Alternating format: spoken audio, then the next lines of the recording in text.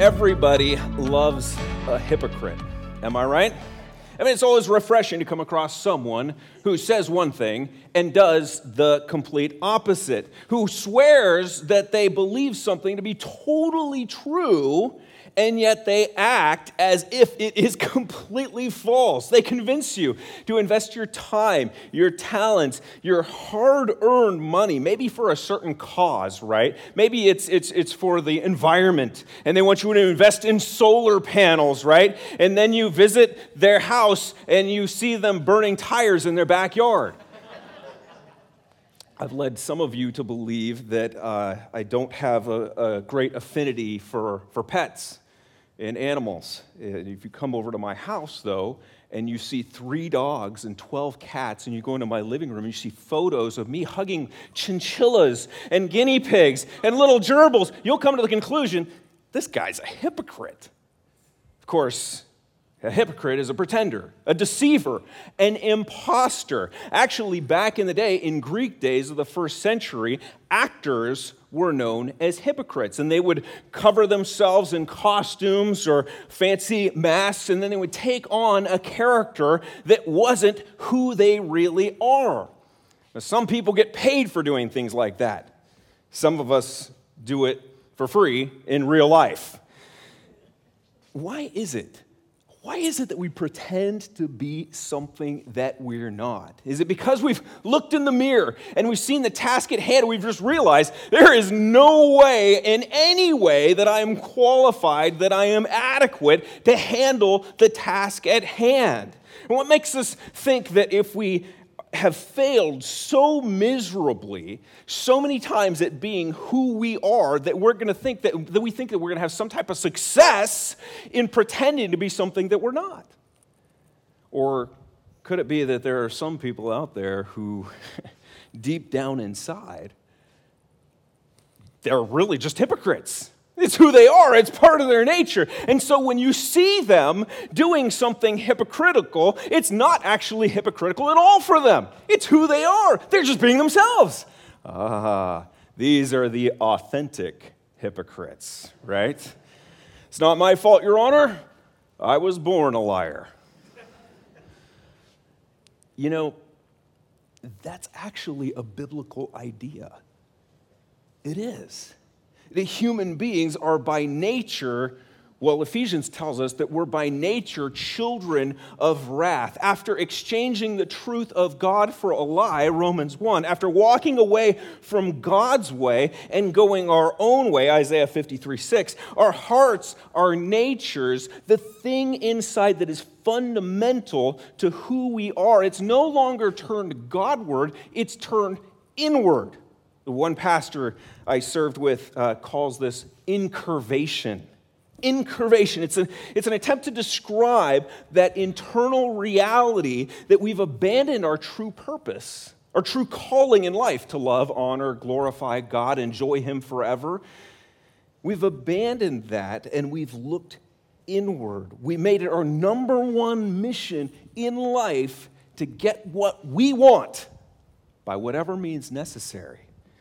When people first walked away from God, they became people who at their core were prideful, were selfish, were dishonest, hateful, angry, maniacal, sociopathic, and all sorts of other undesirable things. So if you follow what the Bible actually teaches about humanity to its logical conclusion, then telling someone to be true to themselves, or to follow their heart, or saying, just you, be you. Well, that's actually an encouragement to be the exact opposite of what God created them to be. Maybe you've seen the 1956 screen adaptation of The Bad Seed. Anyone seen that? Oh, it's good. A seemingly perfect 8-year-old girl, in reality, heartless killer. We're shocked. We're disturbed by the heart of darkness that lies beneath the pigtails and the little polka dot dress. But the Bible tells us that whether we are aware of it or not, that same thing exists in our hearts, the hearts in each and every one of us. At their core, human beings are who they should not be. So authenticity for them is really inauthenticity. And being genuine to their nature for them would really be being disingenuous. And loving themselves and being true to themselves would actually be an encouragement to do anything, to do whatever it takes to get what they want without any true regard for anyone else. That's being authentic. That's being genuine. There's nothing hypocritical about being a hypocrite if that's who you are deep down inside. So my friends, embrace it. Embrace it. There's nothing hypocritical about that. Unless you've placed your trust in Jesus.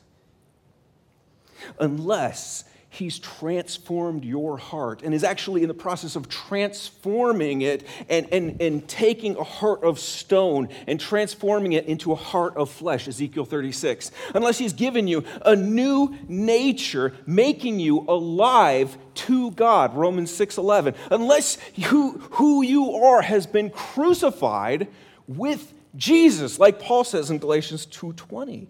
I've been crucified with Christ. It's no longer I who live, but Christ who lives in me. And the life I live in the flesh, I live by faith in the Son of God who loved me, gave Himself for me. Now, if that's the case, and those of us who have placed our trust in Jesus now have had Him give us a new identity, and He's working to transform us from the inside out, then being true to ourselves, who we are now, that actually means saying no. No to those old desires. No to that old way of doing things. No to that selfishness. No to that pride, that arrogance, the unrestrained anger, the underhanded tactics, doing whatever it takes to get what we want, saying no to that. Authenticity for Christians, it still means being true to who we are. It still means that. But Christians have got to recognize that who they are is no longer who they were. And who they are is in direct opposition to any remnants of that twisted desire that continues to linger deep down inside. Okay, so how does that relate to our passage in Mark this morning? In Mark 12:13, we see an example of how fallen hearts, how they can go about getting what they want. We see three different ways, three different underhanded tactics that are sometimes employed to achieve what we want, to achieve our desires.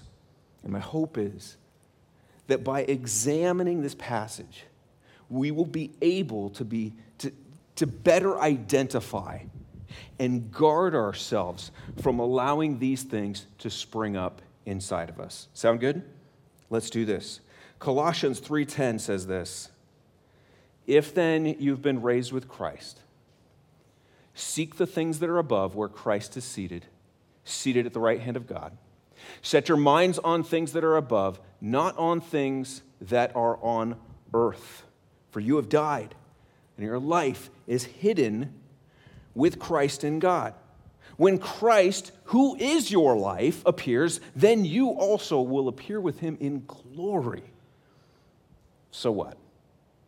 So put to death, therefore, what is earthly in you: sexual immorality, impurity, passion, evil desire, and covetousness, which is idolatry.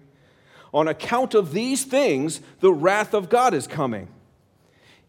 In these you too once walked when you were living in them, but now you must put them all away: anger, wrath, malice, slander, obscene talk from your mouth.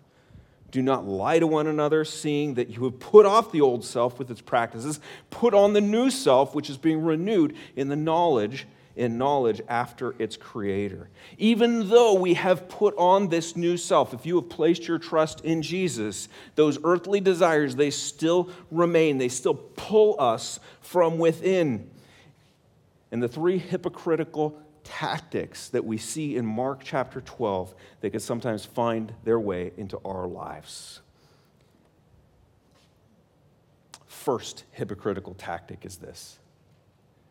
When we try to get what we want, when we give in to those desires to get what we want, that can lead us to make unholy alliances. Look at verse 13. And they sent to him some of the Pharisees and some of the Herodians to trap him in his talk. Now, we have to stop right there. I know we didn't get very far, but we're going to get into this, okay? Don't worry. It's no secret what they wanted. Who are they? Verse 13, they're the Jewish religious leaders. We've been looking at these guys for quite some time now. Quite some time, and they've been trying to do anything. They've been trying to do everything to get rid of Jesus.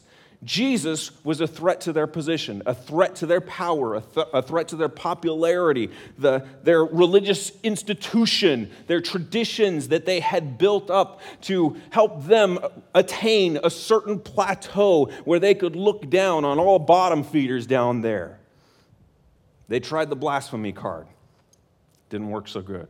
They tried to turn people away from him. Let's destroy his popularity. That's not working. They tried to question his authority. Nothing seemed to stick. Jesus seemed to have the right answer for everything. But the heart wants what it wants, right? Life finds a way. Yes, it does. There had to be a way to get rid of him. Had to be a way. Somewhere along the lines, the religious leaders, they came to the conclusion that if they couldn't use religion to do it, then they were going to have to resort to drastic measures. Politics. We'll get him with his politics. Verse 13 says, they sent some Pharisees and some Herodians to trap him. Now that is very important for our study today. Some Pharisees and some Herodians. If you know anything about these two groups, they are not very friendly to each other. They do not like each other. They are totally different from one another. The Pharisees were the religious elites, fanatical about Jewish religious law, devoted to Israel, intensely religious. The Herodians, they were political junkies. They couldn't care less about Jewish religious traditions. In fact, they proudly violated them. All they cared about was Roman law. They cared about Roman politics, devoted to the empire. They were kiss-ups to Caesar, kiss-ups to Herod Antipas, hoping that that would somehow help them jump the political ladder.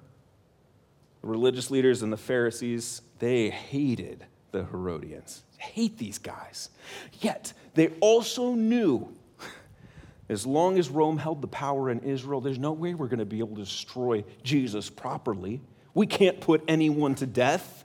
Rome holds that privilege for itself. And so we're going to have to convince the Roman officials to do the job for us.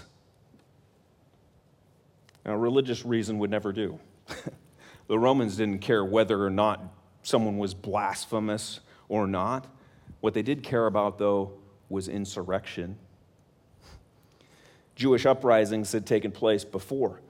But considering now, this time, we know that this is the time of Passover. We know the city of Jerusalem is swelling with massive crowds, and the Romans, they would have been on high alert, watching vigilantly for anyone who might potentially incite a riot. And so the religious leaders, they grab the Pharisees, they grab the Herodians and say, you go to Jesus. If they can get Jesus to give the Romans a reason to act, and Rome is not going to be kind. Pharisees didn't like the Herodians. They didn't want to have anything to do with them. Truth be told, they would have seen them as enemies. But we've all heard that ancient proverb, haven't we? The enemy of my enemy is my friend. Essentially, they just wanted to use the Herodians to get what they wanted. They wanted to bait them into doing the dirty work for them. Have you ever been tempted to do that? Sometimes we're tempted to partner with people, even people we don't like, people that we don't agree with, who are completely opposed to everything that we believe in, as long as they can help us get what we want. You know, this happens all the time in relationships. People who are dating, oh my goodness, will compromise what we believe and what we stand for a pretty face or some very thick, firm muscles. That certain someone who makes us feel significant, makes us feel loved, makes us feel alive. Happens to Christians. They wag their fingers and they wag their heads at people in the porn industry. And then secretly they will go and feed off of those same images that they are generating. Happens to churches. It happened recently. A couple churches self-identified as strip clubs during the pandemic. There's a loophole. We'll identify with them, and then we can open up. No mass, no nothing. Just like the religious leaders, we can even make alliances with people who are enemies of the cross to fight against people, to fight against organizations, to fight against policies that we don't like. Is that because we don't believe that God is a big enough ally to get the job done, to push his kingdom through? He's going to make it happen? Or could it be that just like these religious leaders, could it be that we know that what we actually want isn't in line with God's purposes? And we can't ask this in God's name, so we have to ask others to help push our agenda through. God's word tells us, do not be unequally yoked together with unbelievers. We know that. What partnership has righteousness with lawlessness? Or what fellowship has light with darkness? Now, someone might say, well, wait a second here. Does that mean you can never use the services of or partner with people who don't believe the exact same things that you believe? Well, of course not. You've got to do that in order to live. Not only that, Christians are actually in the business of redeeming all things so that Christ might be glorified. And so just like the apostles used the Roman roads to get the gospel message out there, we use the internet. Something that can be used for great evil is used for great evil to spread the good news of Jesus Christ. And we purchase land in cities and states where leaders are opposed to the gospel so that we can erect churches that Christians might be built up, that might be equipped and sent out to bless their neighbors. When ungodliness flourishes, wicked agendas are promoted in our cities or in our state, that's when we dig in our heels and stay for as long as we can so that the light of Jesus might continue to shine in a dark place. Many teachers in public schools right now, Christian teachers who are doing just that. Praise God for them. The difference between that and what these religious leaders were doing was that they were intentionally trying to take advantage of the evil motives of other people to get what they wanted. What the Pharisees were doing, they were capitalizing on these motives that they hated and that they believed were directly opposed to God and opposed to God's people, oppressing God's people, and they were using those to get what they wanted. We need to be careful we don't find ourselves doing the same. The desire to get what we want can lead us to make unholy alliances. It can also lead us to say, well, anything. To say anything, even things we know aren't true, things that we don't believe. Verse 14 says, and they came and said to him, Teacher, we know that you are true and do not care about anyone's opinion, for you are not swayed by appearances, but only teach the way of God. Now we know these religious leaders, they didn't have the slightest regard for Jesus, an ounce of respect. you couldn't find among them. On the contrary, they hated Jesus. They didn't want anything to do with him. They wanted to destroy them. And yet, what do they do here? They pretend to honor him by using a title that is reserved only for honorable rabbis. And they call him teacher. They call him teacher. They didn't respect his teaching. They hated it. They stood opposed to it. That's why they wanted to destroy him, calling him teacher. That was just insincere flattery. What's worse, they go on to say, we know that you are true. That's an outright lie. Outright lie. They believed him to be a deceiver, a blasphemer, a liar. Just like the Greek actors of the day, they were putting on faces that didn't belong to them to get what they wanted. They were pretending like they were on his team, trying to lower his guard by buttering him up with flattery, hoping to convince the watching crowd that the last thing we would ever do is to want to hurt this Jesus that you love. May it never be. The hypocritical flattery continued as they say, we know that you are true and that you do not care about anyone's opinion, for you're not swayed by the appearances of God, but truly teach the way of God. What they were saying was absolutely true, and yet they didn't believe a word of it. At this point, they were willing to say anything to get what they wanted. Do you remember what Jesus said? He said it to the Pharisees in Mark 7:6. Well did Isaiah prophesy of you hypocrites, as it is written, this people honors me with their lips, but their hearts are far from me. It's exactly what's going on here. Are there times when you and I are tempted to do the same, to talk like we honor God? We want to honor God, we want to worship him with everything that we've got, but then secretly, deep down inside, our real desire is to honor ourselves.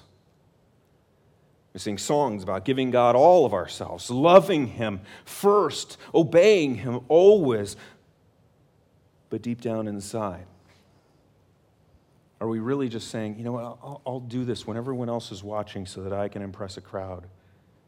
But I'm going to be something different when I'm by myself. We stare each other in the eye and we say nice things to one another. Church people are good at that, aren't they? We learned that, we perfect that at a young age. I don't even think I was in junior high. I knew what to say. Secretly, we're thinking something else. How can I get away from this person? Boy, this person annoys me. I can't stand them. Why do they talk like that? Why do they act like that? They're putting on a show. We accuse them inside of wearing a mask and being false at church, and what are we doing at the exact same time? We need to be watchful we don't fall prey to those old desires of our old fallen hearts. They'll tell us that to get what you want, you got to make those unholy alliances. You got to do what it takes. And you got to say whatever it takes. Finally, getting what we want, it can lead us to disguise bad motives with noble intentions. Look back at the end of verse 14. The Pharisees asked Jesus, is it lawful to pay taxes to Caesar or not? Should we pay them or should we not?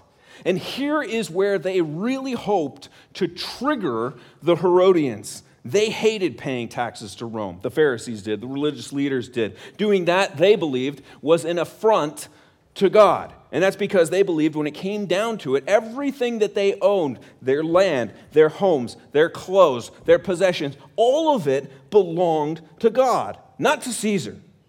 And so why should we give a portion of what belongs to God, why should we give that to Caesar? And it didn't help that the Roman Caesars, they were considered deity. In their minds, that made honoring him the equivalent to worshiping another god. And so paying taxes, in a way, was a violation of the first commandment. And they also believed that the Messiah would certainly be the one to finally help us throw off the shackles of this Roman oppression. He's going to free us so that we can worship God and worship God alone. And they must have been thinking, Jesus claims to be the Messiah. Here we go. Could this be his breaking point? Could this be the point where it's impossible for him to deny that he is the Messiah, and this is what the Messiah is going to lead us to do? Is this where he is going to reveal to all these watching people who have been waiting, who have been wondering, when is it coming, Jesus? When are you going to stand up to Rome? Could this be the point where Jesus is going to do it? And the Pharisees would have expected Jesus in that moment to feel the pressure of the watching eyes of the crowd. If he disappointed them, his followers would be dropping like flies. But at the same time, these people knew that if Jesus so much as hinted that people should stop paying taxes to Caesar, well, the Herodians were going to jump all over that. It happened. Sometime before, the founder of the Zealots, a man by the name of Judas of Galilee, had gathered a crew of people, and they rose up against Rome. The issue? Taxes. And Rome put a swift and fierce end to that. Judas, along with his followers, lost his life. This was a trap. Jesus knew it. Verse 15. But knowing their hypocrisy, he said to them, "Why put me to the test?" Knowing their hypocrisy. What is the hypocrisy that Jesus sees in them? Well, he sees the motive of their hearts. They weren't asking the question because they really wanted to know what was right in God's eyes. They didn't care about that. All they cared about was destroying him. They pretended to be truth seekers. But that was just a disguise for their bad motives. Getting what we want can lead us to do the same. To disguise our bad motives with evil intentions. You know, the Bible tells us that Satan disguises himself. 2 Corinthians, Satan disguises himself as an angel of light. So it is no surprise if his servants also disguise themselves as servants of righteousness. Their end will correspond to their deeds. Paul's warning the Corinthian church, of course, about false teachers who would weasel their way in and preach a different Jesus. You know, that happens in churches today. It absolutely does. People come in with ulterior motives. They act and say things in a way that everyone else thinks, but they're just part of the team here. They're part of the crew. They're just like one of us, but their pursuit of truth is just a disguise for a dark agenda. My friends, you and I might think that is the last thing we would ever want to be caught doing, and yet we need to be on our guard. We know that that old fallen heart inside is what? Oh my goodness, it's desperately wicked. It's deceitful. Jeremiah 17. It creeps up. It rears its ugly head in ways that sometimes just blow our minds. How? What? We get called on it. We're like, who? Me? I said that? Really? That came out of me? Sometimes it comes in the form of self-promotion. We fall prey to the desire to make a name for ourselves, and so we use our spirituality or our knowledge of Scripture as a way to boost our own popularity, to climb that ladder. Sometimes it takes the form of wanting to push certain extra biblical idea, or maybe a cause that we're passionate about. We let other things take the priority that they should not, allow them to distract us from or diminish the focus on the gospel. And some of those things are social justice right now. Political reform. Health remedies, surprisingly, over and over again pop up. Self-esteem, diet, exercise. There's just a few of the examples. Right now, we've got this cultural tide. Everyone's feeling it. Everyone's aware of it. You watch even Fox News in the morning, and you're seeing the cultural tide. And it's moving aggressively. It's moving swiftly. There are people who call themselves Christians who are working their way into churches and into the lives of other Christians so that they might stir up and lead people to believe certain things. Certain things about gender, certain things about marriage, certain things about race, about justice. Guilt is a big one right now. And they're completely incongruent with Scripture. We need to be on our guard. My friends, we need to keep our eyes and our minds fixed on God's truth. We need to scan it. We need to scour it. We need to know it. We need to trust it, that we might be sharp enough to see the traps that are out there that so many Christians are succumbing to today. And if you find yourself tempted to listen to a pastor or a speaker or a writer out there that preaches anything other than Jesus Christ crucified, or teaching that true knowledge requires a fresh interpretation of God's word, we need to stop listening. If you see a church that's capitulating to the right side of history, watch out. Get out. If you see a pastor who's leading you to be more about politics than the proclamation of Jesus Christ, the Savior of the world, which is, by the way, the answer to all of the world's problems, walk away. Take others with you. If you read a book that tells you that you're okay the way you are, that God wants to help you live your best life now, be happy, healthy, wealthy, that God wants that for your life more than He wants you to be holy.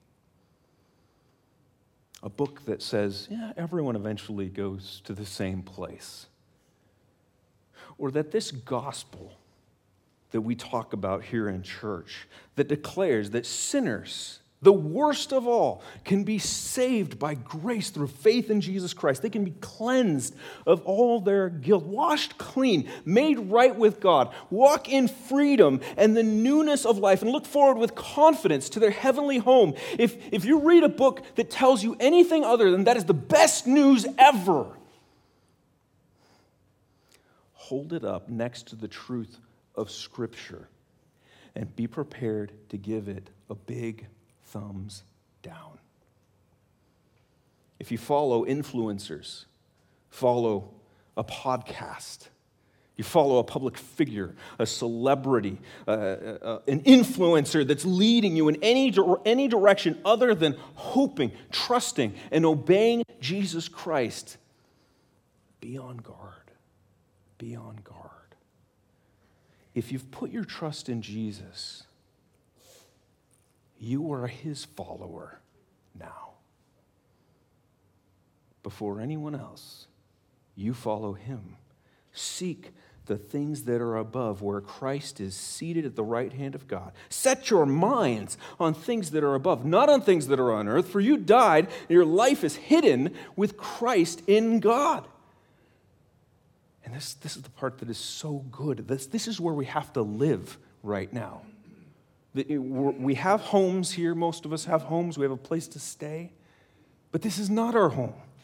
It says, when Christ, who is your life, appears, then you also will appear with Him in glory. Hold on to that. Tightly to that. Authentic Christians, they put to death the old self, and they seek to genuinely, thoroughly, courageously align themselves with Jesus because He is their life now. The rest of our passage is devoted to Jesus exposing the hypocrisy of the Pharisees. He says, "Bring me a denarius, let me look at it." And they brought him one.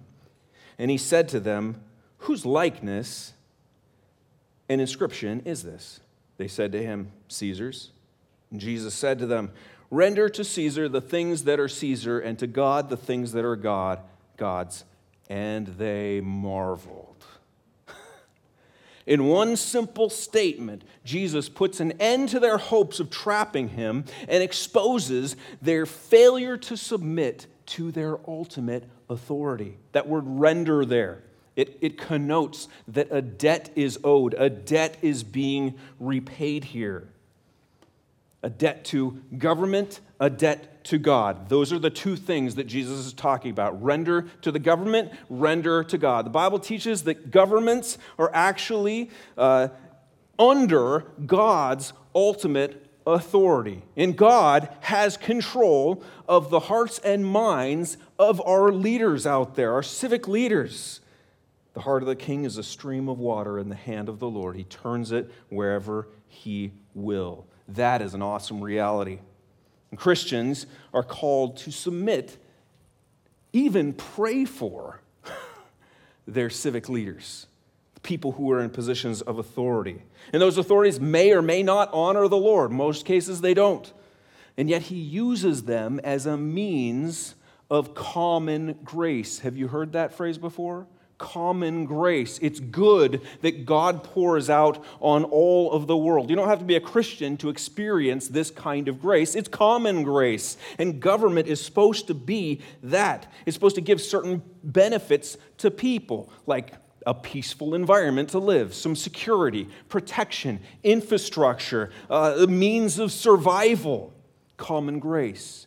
So Jesus says, render or give back to Caesar. You talk about corruption. You talk about evil. Caesar, render to him what he's owed.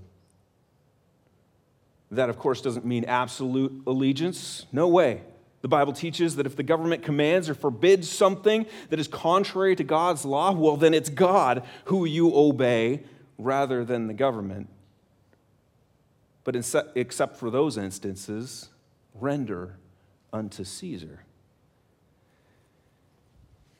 That was one thing. But then Jesus says, render to God the things that are God's. And like a knife, that would have stung. When it came down to it, the religious leaders, they were failures on both counts. They resented Caesar. They hated the Roman government. They didn't want to pay taxes. And yet they also failed in a massive way to give God his due. How? For starters, they refused to recognize and honor Jesus for who he truly was. Someone once said, the world is not full of hypocrites. There's always room for one more.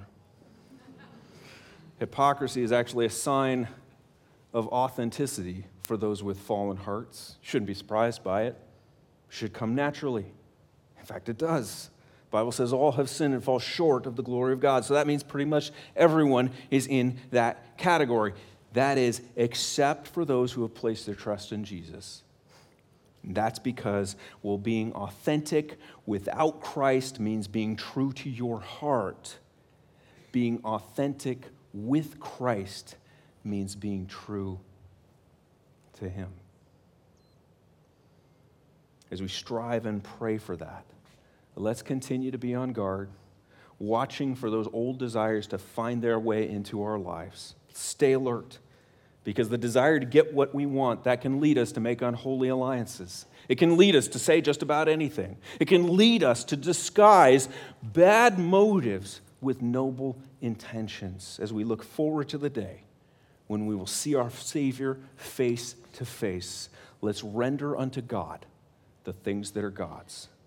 And let's say no to our fallen hearts and yes to genuinely loving our Creator and loving the people that he created. Amen?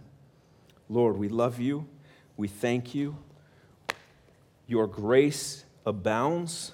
We experience it, Lord, as the world experiences it. There's so many good things that happen in our world, even gravity, even the air we breathe, so many common graces that we all experience, Lord, and yet we know, Lord, that we have experienced grace upon grace, extraordinary grace in Jesus Christ, because we, if we have placed our trust in Jesus, stand here, sit here, clean, forgiven, with a hope and a future that is eternal. We love you. You've taken our old, warped lives and you've made them new. You've taken our identity that was just something to be thrown to the ground, into the mud, Lord, and you've given us the identity of the Savior. We are not the same anymore. Lord, continue to change us, shape us to look like Jesus. Thank you for continuing to be patient with us. And Lord, as we walk through life together, may we continue to encourage one another to know and love you. We pray these things in the mighty name of Jesus. Amen.